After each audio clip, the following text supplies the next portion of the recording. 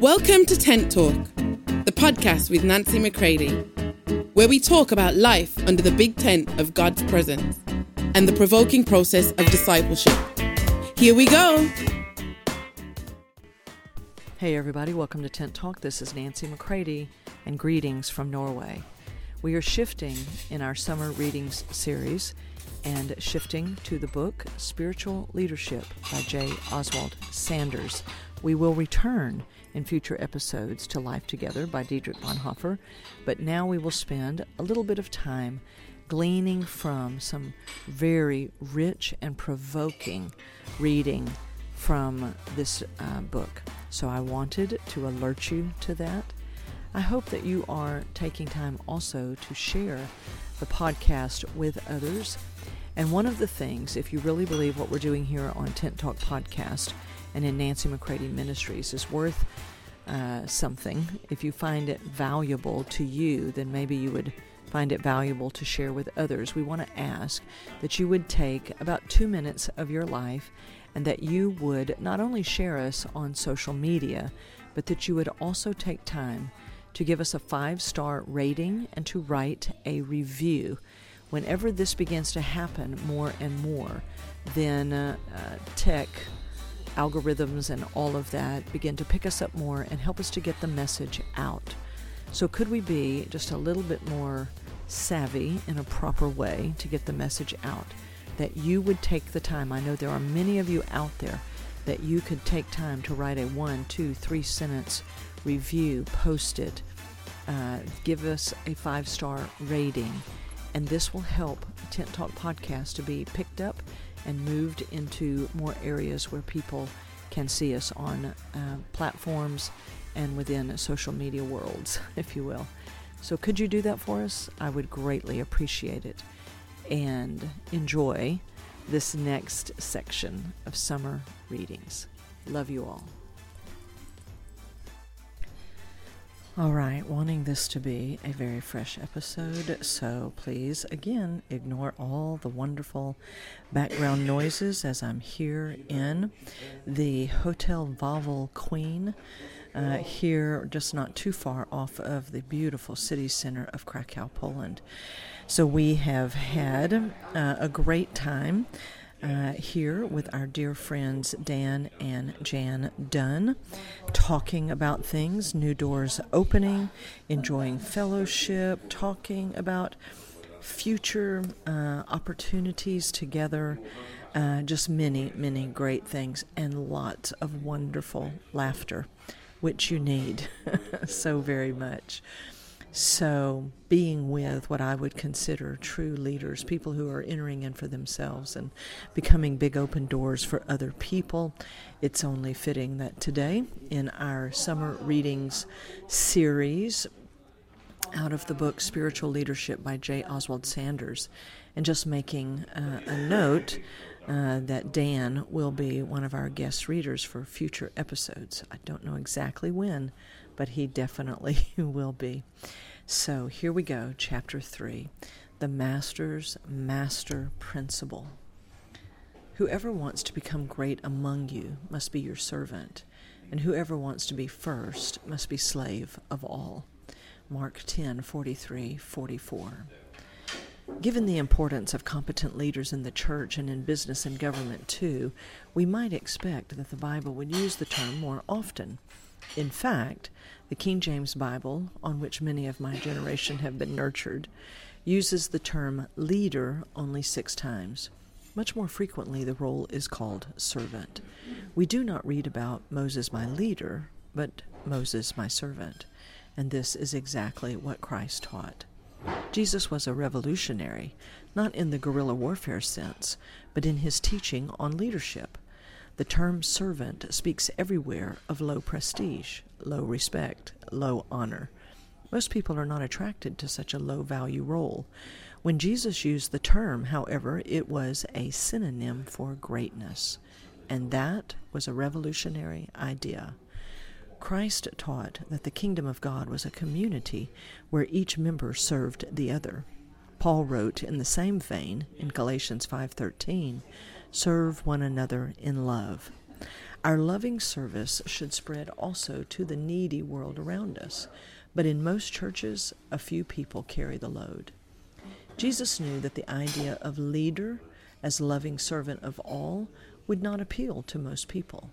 Securing our own creature comforts is a much more common mission, but servant is his requirement for those who want to lead in his kingdom. The sharp contrast between our common ideas about leadership and the revolution Jesus announced is nowhere clearer than in Mark 10:42-43. You know that those who are regarded as rulers of the Gentiles lord it over them, and their high officials exercise authority over them. Not so with you. Instead, whoever wants to become great among you must be your servant, and whoever wants to be the first must be slave of all. Close quote. And let me just add here, I have written in my notes that it is okay to want to become great. That Jesus didn't say you shouldn't want to become great. He just said whoever wants to become great among you then must serve. Right? So very, very good. Back to reading. This was such a revolutionary idea that even those closest to Jesus, the disciples James and John, used their ambitious mother in a scheme to secure top positions in the coming kingdom before the other 10 received their due. These two disciples took very seriously Jesus' promise about sitting on glorious thrones and judging the tribes of Israel, Matthew 19:28, but they misunderstood how to get there. Despite their friendship, Jesus did not give an inch to their campaign for office. In Matthew 20:22, his reply to them was, "You don't know what you are asking." James and John wanted the glory, but not the cup of shame, the crown, but not the cross, the role of master, but not servant. Jesus used this occasion to teach two principles of leadership that the church must never forget. 1. The sovereignty of spiritual leadership. In Mark 10:40, it says, "To sit at my right or left is not for me to grant. These places belong to those for whom they have been prepared." A more common response might have been, honor and rank is for those who have prepared themselves for it and worked very hard to get it. But here we see the fundamental difference in Jesus' teaching and our human ideas. God assigns places of spiritual ministry and leadership in his sovereign will. The Good News Bible translates verse 40, "It is God who will give these places to those for whom he has prepared them." Effective spiritual leadership does not come as a result of theological training or seminary degree, as important as education is. Jesus told his disciples in John 15:16, "You did not choose me, but I chose you and appointed you." The sovereign selection of God gives great confidence to Christian workers. We can truly say, "I am here neither by selection of an individual nor election of a group, but by the almighty appointment of God." Second, the suffering of spiritual leadership. In Mark 10, verse 38, Jesus said, "Can you drink the cup I drink and be baptized with the baptism I am baptized with?" Well, no hedging here, no dodging the hard realities. Jesus simply and honestly set forth the cost of serving in his kingdom. The task was magnificent and difficult. Men and women leading in that task must have eyes wide open and hearts willing to follow the Master all the way. To the Lord's probing question, the disciples responded glibly, "We are able." What tragic lack of perspective. But Jesus knew what lay ahead. They would indeed drink the cup and know the baptism. James would be executed, and John would finish his days in isolated confinement. If the disciples figured to learn about leadership on the fast track and with appropriate perks and bonuses, Jesus soon disillusioned them. What a shock it was to discover that greatness comes through servanthood and leadership through becoming a slave of all. Only once in all the recorded words of Jesus did our Lord announce that he would provide an example for the disciples, and then he washed their feet. John 13:15. Only once in the rest of the New Testament does a writer offer an example. 1 Peter 2:21, and that is an example of suffering. Serving and suffering are paired in the teaching and life of our Lord. One does not come without the other. And what servant is greater than the Lord? Jesus' teaching on servanthood and suffering was not intended merely to inspire good behavior. Jesus wanted to impart the spirit of servanthood, the sense of personal commitment and identity that he expressed when he said, "I am among you as he who serves." Luke 22:27. Mere acts of service could be performed with motives far from spiritual. In Isaiah 42, we read about the attitudes and inner motives that the coming Messiah would demonstrate as the ideal servant of the Lord. Where Israel failed to live up to this ideal, the Messiah would succeed, and the principles of his life would be a pattern for ours. So here now the content of reading begins to list certain characteristics of Jesus. So I'll have a few comments as we go through. And the number one characteristic of his life is dependence. Isaiah 42:1, "Here is my servant, whom I uphold." This verse speaks of the coming Messiah. Jesus fulfilled the prophecy by emptying himself of divine prerogative. He made himself nothing, Philippians 2:7. He surrendered the privileges of his God nature and became dependent on his heavenly Father. He fully identified himself with our humanity. What a staggering paradox. As we become empty of self and dependent on God, the Holy Spirit will use us. The next characteristic of his life, approval. Isaiah 42:1 again, "My chosen one in whom I delight." God took great delight in his servant Jesus, and that delight was reciprocal. In another Old Testament reference to the coming Messiah, the Son testifies, "I delight to do thy will, O my God." Psalm 40, verse 8. Here I would like to share that this delight is something you must know for yourself, that the Father has in you. I always remember Joshua and Caleb when the other 10 spies were like, "We can't do this. We're just grasshoppers in our own eyes." And Joshua and Caleb were like, "But if God delights in us, we can do it," right? And so knowing that there is approval in who you are as the new man, that the Father made you, and so therefore, of course, he is pleased with who you are. This doesn't mean that he approves of every single behavior or choice or what it means is that who you are, that he has made himself in Christ, is approved, and you are someone in whom he delights, and it is to be reciprocal. I think this is the most important point here, is that Jesus also delighted in the Father. So this is very, very important. The next characteristic of his life that is mentioned is modesty. J. Oswald Sanders goes on to quote Isaiah 42, verse 2. "He will not shout or cry out or raise his voice in the streets." So he's neither strident nor flamboyant. God's servant conducts a ministry that appears almost self-effacing.